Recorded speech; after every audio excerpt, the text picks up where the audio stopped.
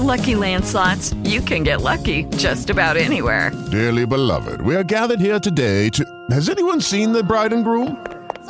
Sorry, we're here. We were getting lucky in the limo and we lost track of time. No, Lucky Land Casino, with cash prizes that add up quicker than a guest registry. In that case, I pronounce you lucky. Play for free at LuckyLandSlots.com. Daily bonuses are waiting. No purchase necessary. Void where prohibited by law. 18+. Terms and conditions apply. See website for details. Good morning, good afternoon, good evening, everybody. It's Charlene Anderson, your wholesale sourcing expert, here on a cool spring morning in Jackson, Wyoming. It's Wednesday, 21, heading into a nice Memorial Day weekend, which should be a whole lot of fun. I hope the weather's good for everybody and you can at least get outside and get some sun and have that great feel of 3 days off. Though there's no days off for e-commerce sellers, we all know that, but still, it feels good. So I've got a whole bunch of stuff to cover today, so I'm going to jump right in. Some of it's just informational, some of it's stuff I would suggest everybody act on, because I have, and I wouldn't tell you to do it if I didn't think you needed to do it. The first thing is for our UK or EU sellers, both UK and EU, since Brexit, we can't log them in together. Etsy has instituted a new fee that starts July 1st. So if you're an Etsy seller in the EU or the UK, you're going to have a new fee due to increased regulations, Etsy says. They're saying the cost of doing business has increased because of more regulations they have to follow.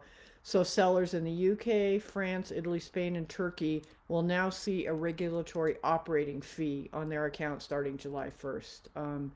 They say the fee for a 25-pound order for a UK seller would be about 6 pence. So just some information that regulations are causing things to rise everywhere. So if you're a UK seller on Etsy, an EU seller, be aware of that. Next thing I would like to announce is on 7/22, July 22nd, I'm doing a panel webinar for Ecom Engine, the Restock Pro people, all about prepping for Q4. I am the only seller who's going to be on this panel. Most of the others are providers of services to help sellers, advertising services, refund services, and things like that. So my focus on this webinar will be all about Q4 prep for third-party sellers and what we need to do. I'm going to talk a little bit about it today, but just wanted to give you a heads up. When we have the link available for registering for that webinar, I'll post it in the group. As always, it's free, and it should be interesting to see what our vendors are looking at as the things we should be doing to prep for Q4, as opposed to us as sellers, what we need to do to prep for Q4. So I have a few things to go over for that I am doing now, just because I think they're going to be an issue as we move closer into Q4. I mean, we're almost into Q3, not very far away. One is we are still facing supply chain issues for everything. I have never seen so many things out of stock from my suppliers who can't get containers in to get the stuff to us. I have one supplier that has now resorted to air freighting their items in from Europe just because it's faster, more reliable, and they can keep products in the supply chain, as opposed to others who are shipping containers from China who are facing, several week delays. So my first thing that I would suggest you do is get your Q4 orders in far sooner than you think you need to. Talk to your vendors, ask them what their prognosis is for having things in stock, but get the stuff in now, because if they only have X number of units and you buy them all, that's a good thing, because then your competition may not be able to get a hold of those products. So be in touch with your vendors, find out what is happening with them, and get your products so you have them, whether you send them into Amazon now or you trickle them in, which is what I'm going to be doing. I'm going to make sure I'm in stock, but not overload inventory where it will then hurt my IPI score by having too much inventory stored there. The other thing to look into is making sure that you have your shipping supplies and tools and everything set up ready to go. These are the two big things that I think you have to be preparing for now. We don't know if there's going to be a shortage of boxes, bags, tape. We don't know. I just saw an episode of the Today Show where they talked about shortages now, instead of being hand sanitizer, which can't be given away by a lot of stores. Shortages now are going to be in things like lipstick, tooth whitening kits, those kind of things that a year ago we didn't even think about. So be aware, get your products now, keep them moving. I mean, actually, when you think about it, the lipstick and tooth whitening kits make sense. As more and more places are lifting mask ordinances, you can now see the lower half of your face. So people want to do something about it. So especially if you are having issues with supply chain, talk to your vendor, see what's going on so you know. Ed says he's having the same issues. And Matt says he just ran into his first issue of sending in inventory due to limits on his wholesale account. Ron had that same issue, and he pulled back some of the older inventory, and it took about a week and a half, but it then kicked loose far more inventory than he recalled to send in. And I think we'll be seeing that as we move forward, that you're going to have to be smarter about managing your inventory and just keep it moving constantly. I've made a concerted effort the past 6 months since the holidays to really work on that, and I've gotten my under 30-day inventory is now over 90%, whereas before I started it was like 50, because I had a lot of that 30 to 90-day inventory. So I've really worked on it, watching pricing, watching reorders. I have not recalled anything, but I did cut prices on a lot of it to move stuff out. Some of it were big price cuts, some were not so big, but I should never have let anything sit there as long as it did. So that really will help your IPI score, and we're going to talk about that a bit later, a few more things to do. So those are the two main things for Q4 prep, which leads me into another issue that I touched on several months ago, but I'm going to follow up on it, and that is when vendors go MIA. Ron had that issue starting over a year ago. It was like when COVID first started, it was a vendor in the Pacific Northwest who just went MIA. He would get responses saying, yeah, we have your order, we'll be shipping it, and then nothing. And then finally no responses at all, no responses, and they just kind of disappeared. And it was a great product line, and that's really hard to lose. But I kind of faced the same thing in a different way. One of my suppliers retired. She and her husband had built the business since the early 90s, and I've known her this whole time. She wanted to retire, and she and her husband got divorced after, decades of marriage. So he took over the business. Fine. He was not the most communicative person anyway, but things still plugged along for a while. And then he decided he wanted to retire, so he sold the business. And he sold the business to a youngish man, we'll say 40s, to me, young man, who was moving in to this particular craft space. He had his own small product line in a related area of this craft space, and he bought this business. And things were fine. I just kept ordering and replenishing, and it's the same products over and over. They've had the same products since they started the business in the 90s, but they're continuous, like evergreen sellers. And then all of a sudden I placed an order, and like a week went by and I didn't even hear a confirmation, and 2 weeks went by and I kind of lost track of it. And then something popped up on my Facebook feed that the young man who had purchased the business had passed away. I was like, oh, that was a shame. And it was not a COVID related, it was a very fast cancer. He was diagnosed and died within 2 months. But before he passed away, before he knew he was sick, he bought up 2 other companies in this craft space. So he'd purchased 3 within a year period. 2 of them I did not do business with, but I knew of them because it's a small community of people who are doing this. So he had now purchased 3 businesses and had his own, and he passed away. And the business has gone MIA since then. So it's been a little bit short of a year. I was able to place 1 order in that period. It got partially shipped, and that was it. And I went to place another order, and the website is there, but it's like, if you know Shopify, it's like an unbuilt Shopify store. It still has all the holders, like item goes here, item goes here, item goes here. It's still the same domain, but nothing is active. And it's been that way for several months now, nothing active. I've messaged them, I've called them, I've left messages via Facebook.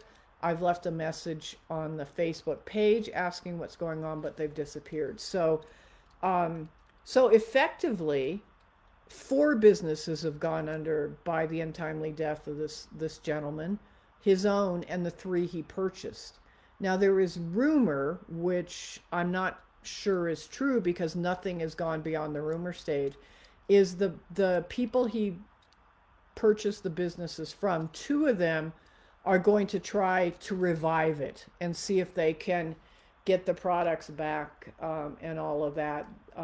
I don't hold much hope because their whole point in selling was to retire, and I don't know if they have the energy to try to rebuild everything. So just be aware, kind of have it in the back of your mind. If you have a small area of products and something like this happens, I would just watch it carefully. I maybe could have watched this a little more carefully and followed up more immediately after his death, with especially the one gentleman I know and his wife. I could have said, hey, Robert, what's going on with this? But I didn't. They weren't a big part of my inventory, but they were enough that it's like they were far bigger on eBay for me. So it stings a bit to lose them. And interesting fact, I had one of their major products listed in my Shopify store, which I don't publicize at all because for me, the Shopify store is there for vendors to look at. My business is on Etsy and Amazon and eBay. But I had one of their products. It was a $400 product. I had it listed and it sold Monday through my Shopify store. So somebody must have been searching for this particular product. Hasn't been made in over a year. When the gentleman passed away, they stopped production of it and it sold.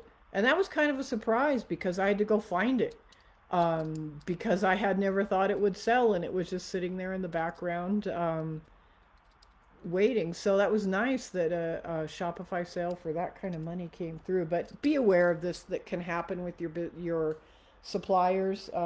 That's why I think it's really important to keep in touch with them. I have 8 steady suppliers that I order from every week, and I order every week, or if I don't, I send a note every once in a while just checking in, especially the ones that are mom and pop shops, like 1-person businesses.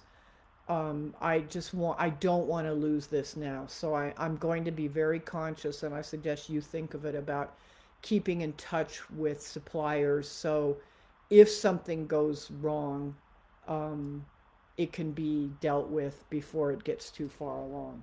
So the next thing I want to talk about, since we were talking about eBay and Etsy and Amazon, is I have been testing inventory management tools again. I did it once and I didn't like any of them, so I didn't do anything. But as my Etsy store is getting bigger and I have the same products listed on Amazon or on, eBay, Etsy, and Shopify, I think I really need to do something. And I was first of all thinking about just about a spreadsheet. And I'm not ruling that out. in any way, but because I don't have enough sales on those channels to make it massively impossible. But I'm testing two right now. I did a lot of research last week and started testing them over the weekend. I'm testing again trunk inventory, which is one I tested before. And I kind of can see why I left it go the first time. I'm not in love with the interface or the visuals of the site or anything like that. And a lot of things in it, like if you want to delete a sales channel, you can't just do it. Say you decide you don't want to have your Amazon or your Etsy store in there. You can't delete it. You have to contact them to do it, which I find annoying as heck. The other one I'm testing is Sellbrite, Sellbrite. I like the interface better, and that's as far as I've gotten. I've imported all of my things. I've been consistent in using the same SKU, because that is the secret to doing it, is you have to use the same SKU on every platform so it can aggregate the numbers of inventory you have on each platform and give you a cohesive report.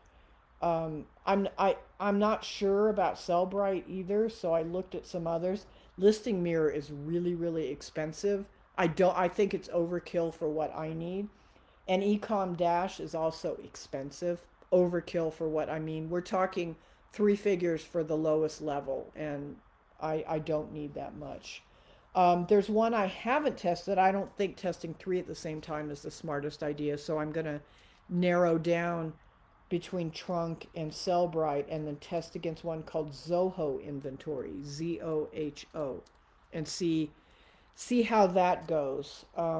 I have a couple hundred SKUs that are listed on 3 platforms. It's not impossible to keep track of on a spreadsheet, but if I had something easier, it would be nice. So I'll let you know how that goes as I move forward with the testing. I wish Ecom Engine and the Restock Pro people did one, because once you get used to a certain interface and you know how to use it, it's usually consistent among all the tools that a developer provides, and that would be really nice. But I haven't heard any rumors that they're looking at one, so we're kind of stuck here. There is one that I lost the name of in my notes. I can't find it because it only did eBay and Etsy. It did not do a Shopify store in there, so I kind of rolled that out. My feeling was I needed the 3, eBay, Etsy, and Shopify. Most of them, the 3, Sellbrite and Trunk and the Zoho Inventory, will also do Amazon if you want. But for me, Merchant Fulfill is not my Amazon thing, so that's not an issue. So I didn't need to worry about having Amazon in there. But if you're looking to test them, make sure they work on all the platforms that you are dealing with. If you're selling on Walmart, you may need to add that. Some of them support Poshmark and Mercari and a lot of platforms I don't sell in. So just be aware that you're going to have to check them and make sure it works for the platforms you're on. And I'm going to compare data at the end of the day, like at 5 o'clock every day, and see if the numbers in the 2 I'm testing are the same, which means I would assume then that's accurate, but then I'll spot check against a manual inventory on a couple SKUs just to see where we stand. Because there were a couple of them that I read reviews of, and one particular site had pros and cons listed, and 2 of the cons on these inventory management was they said they have mistakenly allowed overselling of products, and like that's the last thing you want. So I didn't even bother with those. If people have noted that, it's like, no, I don't want to deal with it, because that's like worse than a spreadsheet then, because you can't trust the information. So the next thing I want to talk about is Amazon announced this morning that you can change your handling time for your merchant fulfilled items from the 2 days that had been the fastest time to 1 day. And we're not talking about seller fulfilled Prime. We're talking about normal merchant fulfilled. You can change it to 1 day. I don't sell enough merchant fulfilled to really worry about that. But if you are in a position to be able to change to 1-day handling, I probably would, because it will probably give you a boost in search and more buy box exposure because people want things faster. So think about that. That was just announced this morning right before we started the Facebook Live. Next thing is the whole Staples issue. Staples as in the store, not as in the product. I told you I was looking at the Staples exclusive program, which is the one that charged. You had to spend X amount, I believe it was $4,000 a year. And if you didn't spend that, you would get, if you spent that but didn't save the $200 and some fee, you would get it back. Well, I did the numbers, and I can't be sure that I'm going to spend that much. So I told the gentleman who was working on the account for me that I wasn't willing to commit to that yet. I just gotten a pallet of shipping supplies from the Uline free shipping promotion that ends on the 31st. So get your order in if you want to take advantage of that. So he said that exclusive program was a pay one. There's another one that they have to make it even more confusing called Staples Advantage, which is a business-oriented program that gives you bigger discounts than the normal Staples site has. There's no minimums. It's free shipping.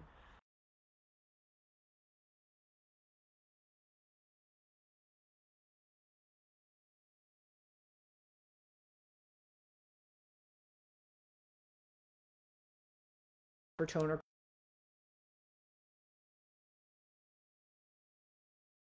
price on it, so I'm going to try the bubble wrap when I need more. And we'll see. So Staples exclusive is the one that doesn't charge, but the prices aren't as cut rate. And Staples Advantage, Advantage is the one that doesn't charge. God, they were silly in naming this. Advantage doesn't charge, exclusive does. Bigger discounts if you pay the fee. So that's kind of the Staples thing. We do have a little Staples store that's been here actually quite a while now. It's in an area probably the size of a CVS or a Walgreens, so it's not a very big Staples, but at least you can get local delivery on the basics, paper and pens and things like that. Other than the very basics, you have to order online. So next thing that I have been facing, and I really want to impress upon you guys to do this. After the pesticide debacle, where we had to go in and mark all these products not as not a pesticide, now weird IP complaints are coming in on closed listings for me. Stuff that I had approval to sell from the distributor.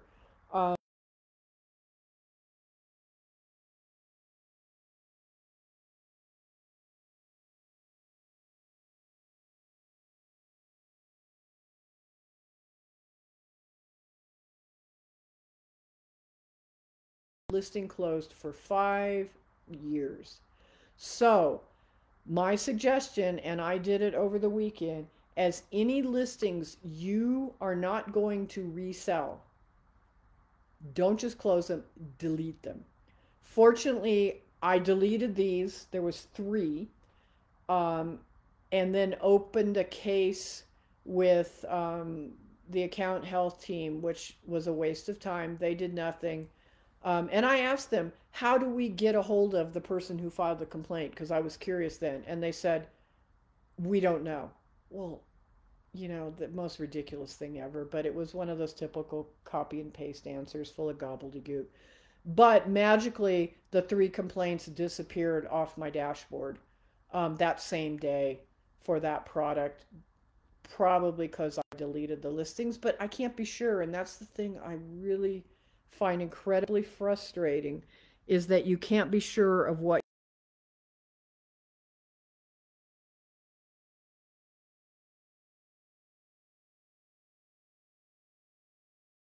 is this weird feeling of knowing the rules and hoping you follow the rules. So I would suggest in your downtime, watching TV, listening to a podcast, sitting in the backyard by the pool over Memorial Day weekend is delete those listings you're never going to sell again. It's not worth holding them open. I thought closing them would be fine just in case, but no, that didn't work. So um, I've gone through and very carefully gotten rid of all of them.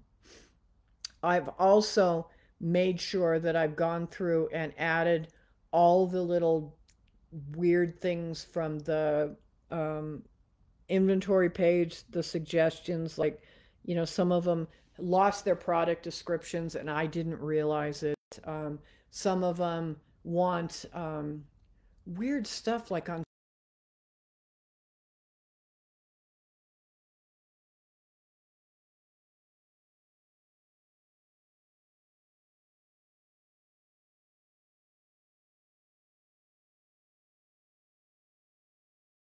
messed up because they are in the right category.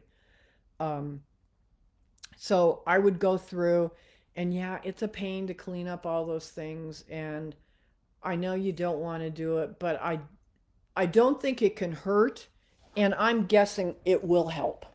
I'm still carrying a decent IPI over 650, which I think is down to doing all these weird things that Amazon asks and jumping through their hoops and all of that. And um, I have found that if you do fix things on that, inventory health page, they don't always stick.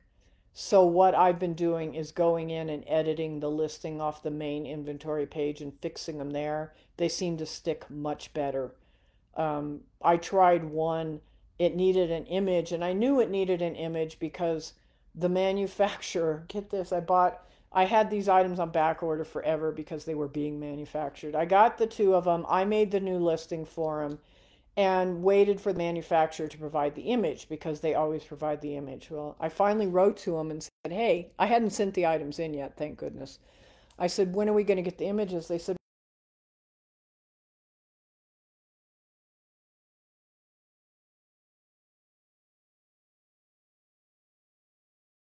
we don't have any to take pictures and there isn't going to be any until like August. These items are made in Nepal. And I thought, oh, great. And I said, I don't want to take the picture myself. So I asked them, I said, I have one of each sitting here. If you pay for the return postage and credit me for them because they're going to be open and I don't want them back because I couldn't sell them as new, I'll send you mine and then you can take the pictures. So they did. They jumped at that. I mean, there was no question. They said yes because I'm sure lots of people were looking for the images. So I did that. So I tried, once I got the images back from them, I tried adding them through the account health page where it says you can. Didn't work, didn't work, didn't work. So I did it through the edit inventory, the main edit inventory page, and it took right away. So that page is not without its faults. If stuff doesn't stick there, go to the main inventory.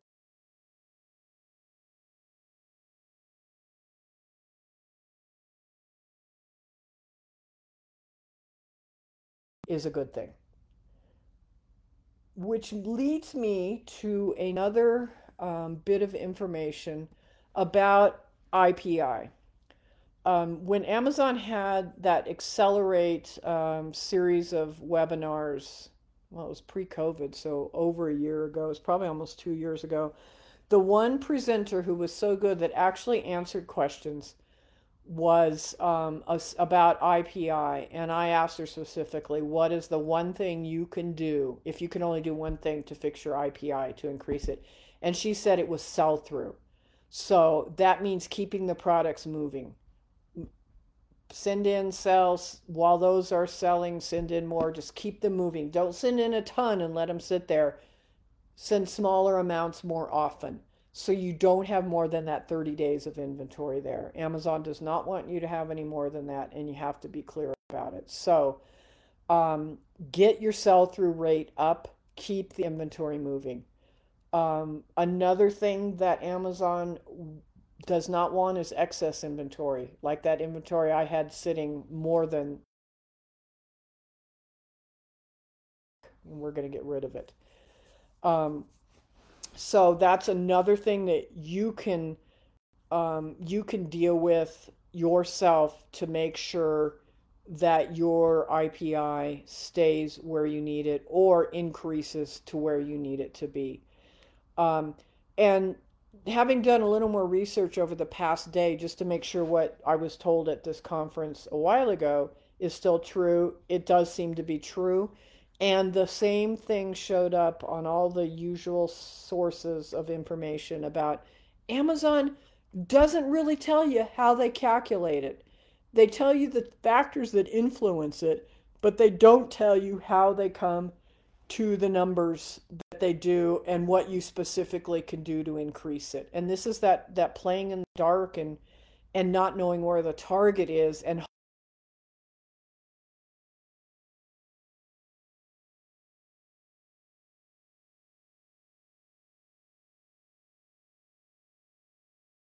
every morning to one unit stranded and then have to do the is it, but don't let those sit there. The stranded things. Mine seem to be going stranded, and they say inventory error on them. So some glitch in Amazon's back end is causing it to happen. But when you see it show up, fix it. Once in a while, a stranded one will show up when an item's in transit between fulfillment centers. And it should tell you that. If you have any question as to why it's stranded, open up a case and hope you get a seller support agent that will actually help you. But don't let anything sit in stranded. And the last one is in stock. So while you don't want excess inventory, you want to keep things in stock. So you don't want to keep running out of products.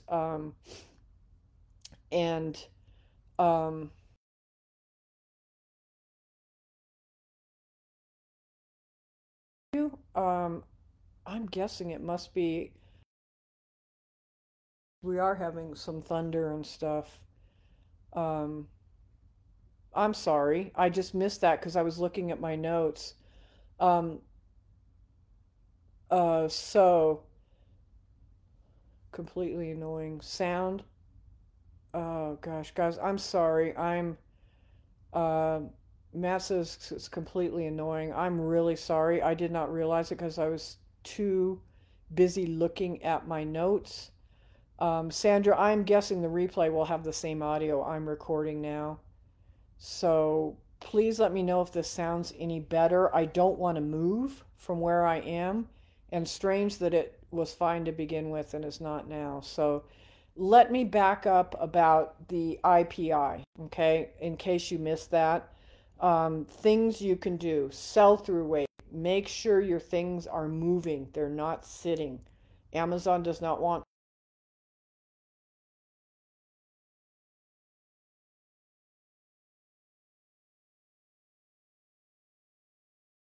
warehouse and that's it. And that's a bit of a juggling thing where you have inventory in the warehouse, but not so much that you end up with over 30 days.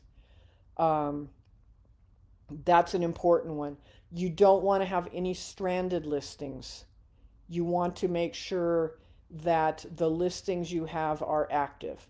Those stranded listings show up on your main seller central page, and most likely yours will be due to errors on Amazon's back end, meaning some glitch in their system has caused an item to go stranded, and selecting the automatic one-click relist is what it's called, will most likely fix it. Once in a while, you will find items stranded that are due to fulfillment center transfers, and those will resolve themselves.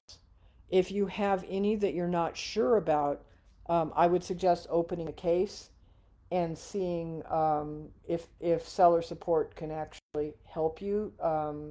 It's a 50-50 chance. Leave stuff stranded. I have once in a great while had to actually recall an item and then send it back in because the error couldn't get fixed. Seller support might tell you to delete the listing and relist. I'm not confident that will fix it because they don't seem to be confident, and I've actually asked them, "Are you sure this will fix it?" and they will send you the same copy and paste thing that they said before. They will never answer the question. There again, we're shooting in the dark. We don't know where the target is. We're doing our best by getting inaccurate information from seller support. We are trying to interpret our best. Rachel says the sound is still choppy. Guys, do you want me to stop now and catch up on this other stuff at a later time, or do you want me to keep going? Because I know it's annoying as heck to listen to choppy things. I have not moved. My setup is identical to what it is. I'm guessing it is probably either Facebook related or weather related. So please let me know in chat if you want me to keep going or if you want me to stop. And I am very, very sorry that it's still choppy. So let me know. I'll watch the chat carefully here. I will keep talking while we're still, while we're looking to see what you guys want to do. Just a reminder, do not use the resale barcodes that you bought on eBay or other places. Do not do that. Get a GTIN exemption. I posted the link for that in the group again this morning, but please don't do it. Don't try to do it. It's not going to work. You're just banging your head against a wall, and you're opening up yourself up to some serious account issues, so don't do it. We know the GTIN exemptions are not working as they should. Rachel posted about the issues she was having in the group. So Sandra says, probably a good idea. I assume that means to stop. Eleanor says to keep going. I'll keep going. Next week we have a guest on the show. That means postponing this for a little longer. I don't have a whole much more to get into, so I'll finish off. I have not heard any more on Casey since he got home, but I have heard that he has lots of support there. I mean, firefighters have a brotherhood, which is fantastic. I'll check in again with him today. It's only been 2 days since his surgery, so hopefully he's getting lots of rest, and we'll see how it goes. Does anybody want me to go over the IPI issues again, or the intellectual property claims about closing listings? Because I can go over it again if it was too choppy. I'd rather do that because I can edit out some of the choppy if you'd like. So to summarize, if you are not going to sell anything again, delete the listing. So as Sandra says, one thing that has made her IPI drop is listings she doesn't want to delete but have no inventory. Those you should close. If you're going to sell again but you don't have any inventory and it's going to be more than a couple days, close those. If it's something you're never going to sell again, delete them. Deleting them means most likely, and I'm saying most likely because we know nothing ever disappears on Amazon, it's just that we can't find it. Most likely that will help protect you from some of these intellectual property complaints that are just this massive blast out to everybody who has ever sold the product. Which I'm wondering how, if I haven't sold a product in 5 years and the listing is closed, how the company finds you to send the complaint. There is a back end about sending that I don't know about because it's not my wheelhouse and I don't know, but there is something. They're probably brand registered and they then provide all the information to Amazon. And it's interesting that the items that I got hit with on Monday that I hadn't sold in 5 years were part of a bundle. And they were all purchased from an authorized distributor of this particular brand. So they have made no effort to look and see where you purchased the products or anything like that. They just hit everybody. They just hit everybody with a broad brush. Sandra asks, what if we may get to sell it again, but right now the manufacturer's only selling us resellers a certain size? I would say in this case, if you are still actively working with that manufacturer, I think you're okay. That I might close the listing but not delete it. Because if you have the relationship with that manufacturer that is current and ongoing, it's far easier for them to know, oh yeah, Sandra's company is okay because we sell to her. I'm not saying it's foolproof, but you have a far better chance of easily fixing something than if you had a relationship that disappeared 5 years ago. That's how I would look at it. I also tested. I deleted a listing that I created. I made note of the ASIN, and it was a listing I created for a company that's since gone out of business, and they've been out of business for a couple of years. They went bankrupt before COVID.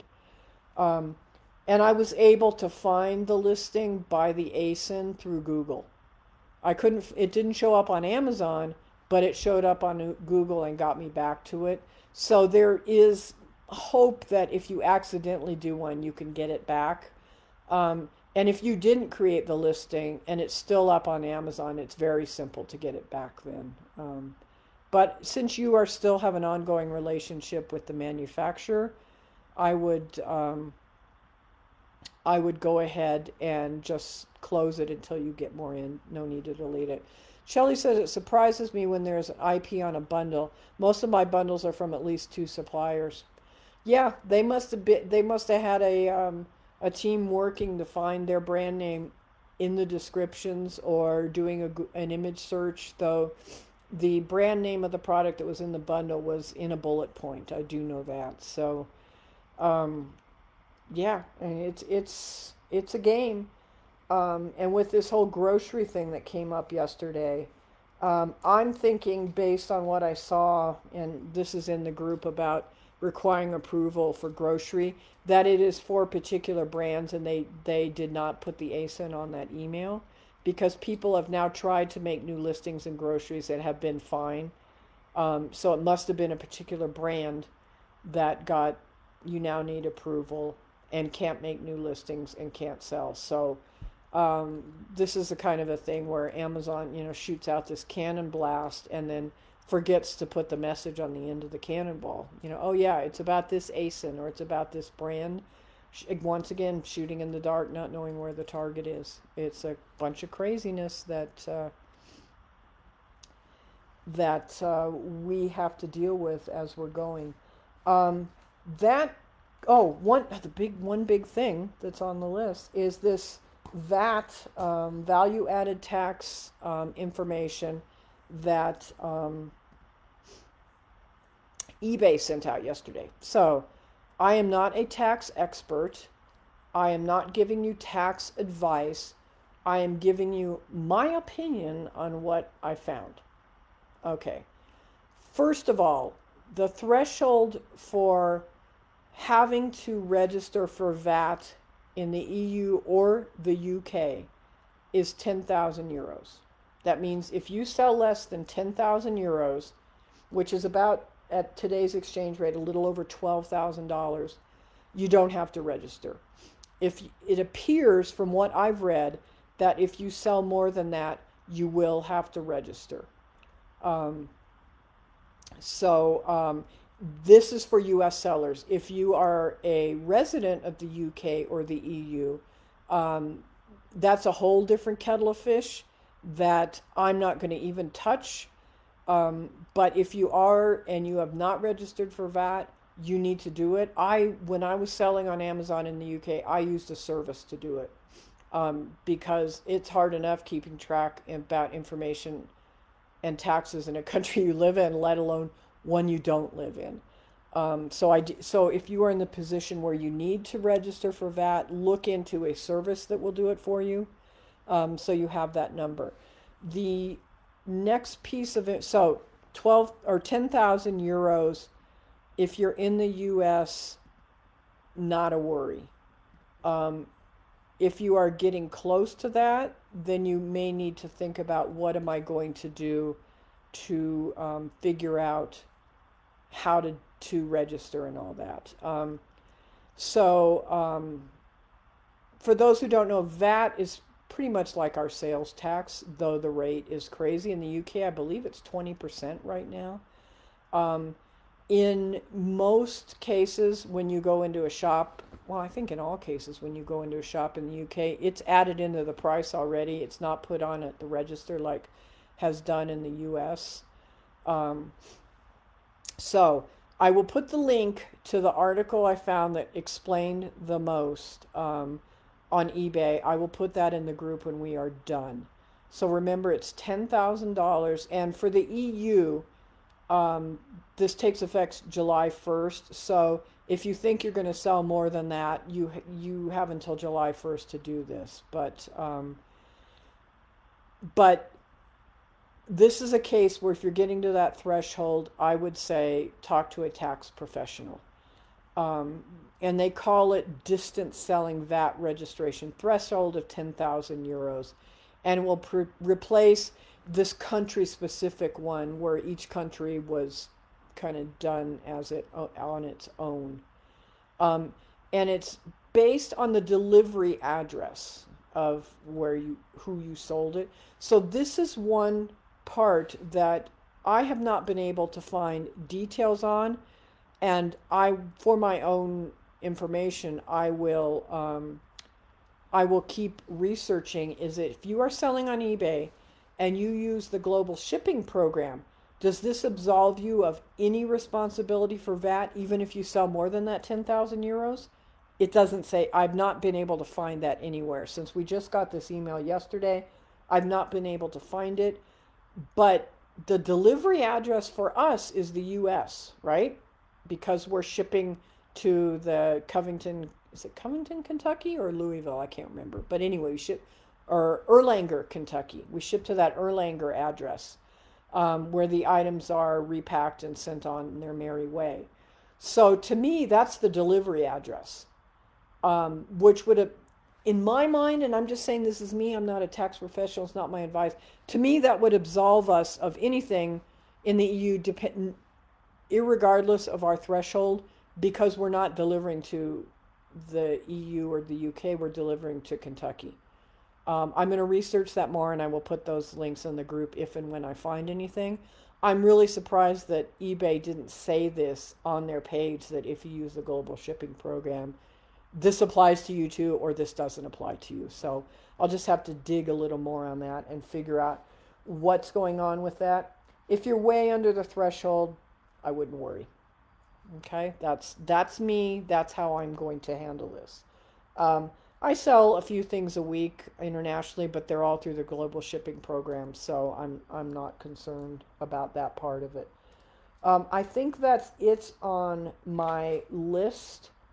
I want to make sure, since the sound was bad, that if anybody has any question, please. Oh, okay, the IP claims again. Did I cover that well enough about what to do? Let me know, because I'm more than happy to go over it again, because I think it's really important to keep your account health as clean as possible. You don't want anything that can get Amazon looking at you askance. And we know that even though we have zeros on our dashboard, there is still evidence of everything we've ever done on Amazon. It never goes away.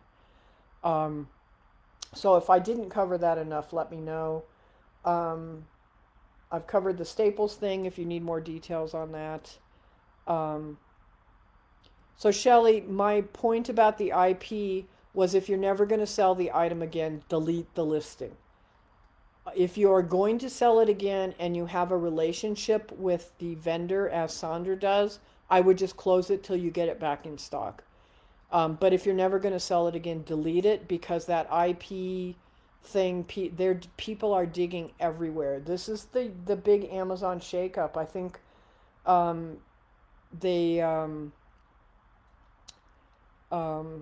they wanted to take this broad brush and try to clean up everything. And I think lots of brands and companies have employees that maybe are underutilized in other areas, so they're using them to look for other things that they can find. I do think that's part of it.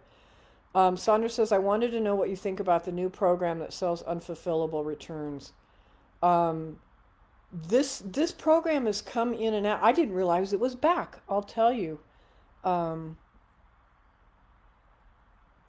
I just got a message that the sound went out completely. So this is very strange. This is a internet Facebook issue. I'm going to sign off here. I will put in chat what's going on, and my deepest apologies. And Eleanor can still hear. Okay, that's weird. It's probably not recording now, but what the heck? You know, you think TalkShoe's bad and you find another solution and it's just as bad. So this program that sells unfulfillable returns has been in and out, and I thought it was out. Apparently it's back again. I don't want Amazon to have anything to do with my inventory. I don't even have them dispose of stuff. I will pay the money to get it back just because I don't. And this is a real personal thing. So I don't have an answer about the new program. I will look at it. I'm writing it down so I can do some research because I didn't realize it was back. It's been in and out so much. One last thing while I make the note to research that is that the tour of the fulfillment center, we don't have enough people to do a tour just for us, and it doesn't really matter because it's a GoToWebinar tour. But I'm going to pick a date. They gave me some dates that they have openings, and I will pick the date and post the link for it in the group so you all can sign up. Ideally, I will pick it when we would be having a podcast, the Wednesday at noon Eastern time, because that's kind of a set time. But I will work on that. It's unfortunate we couldn't get our own tour, because then I would love to ask even more questions about us as third-party sellers and how it works. But it was interesting. It was well worth the time. Well worth the time. A lot of Amazon propaganda, but just getting to see stuff is you can see why stuff happens to our inventory. And it reinforced for me why I polybag everything and why I spend the time to bubble wrap some things. When you do the tour with us, you will see why too. When people say, oh, I don't want to have to bag it. Well, yeah, watch this and you'll know why. So with that, I am going to sign off and try to clean up this audio for you guys. Shelly asked, is it always this? No, they had three. She asked, is it always the same warehouse? They had 3 different warehouses that they showed because they did different things. They showed Phoenix, Salt Lake City, and Denver were the 3 they showed, because the 3 were set up differently and did different things, which was pretty cool. And it was live because you could ask questions and they would answer, so you know it wasn't just a recording, but it's obviously a very choreographed presentation because they were well rehearsed and everything. But it was nice to see what different ones is done. Like Denver's massively automated, where Phoenix is not, because Phoenix is a much older warehouse. So very interesting. So I will get that set up for us so I would watch it again just because it was so interesting. So there you go. That being said, you guys have a great rest of the week. Deal with your listing issues. Have a super Memorial Day. Stay safe, stay healthy, and we will, Thalia, I'm good. Since this this audio is all messed up, it was less than an hour. It's like 45 minutes, so it was fine. They schedule an hour, but it's short and it's very choreographed. So let me sign off now. Stay safe, stay healthy, have a great Memorial Day. I hope you get good weather and sunshine and can go relax and have some time for you and your family. So take care, everybody, and we'll talk to you later. Bye-bye. It is Ryan here, and I have a question for you. What do you do when you win? Like, are you a fist pumper, a woohooer, a hand clapper, a high fiver? I kind of like the high five, but if you want to hone in on those winning moves, check out Chumba Casino. At ChumbaCasino.com, choose from hundreds of social casino-style games for your chance to redeem serious cash prizes. There are new game releases weekly, plus free daily bonuses. So don't wait. Start having the most fun ever at ChumbaCasino.com. No purchase necessary. VGW Group. Void where prohibited by law. See terms and conditions. 18+.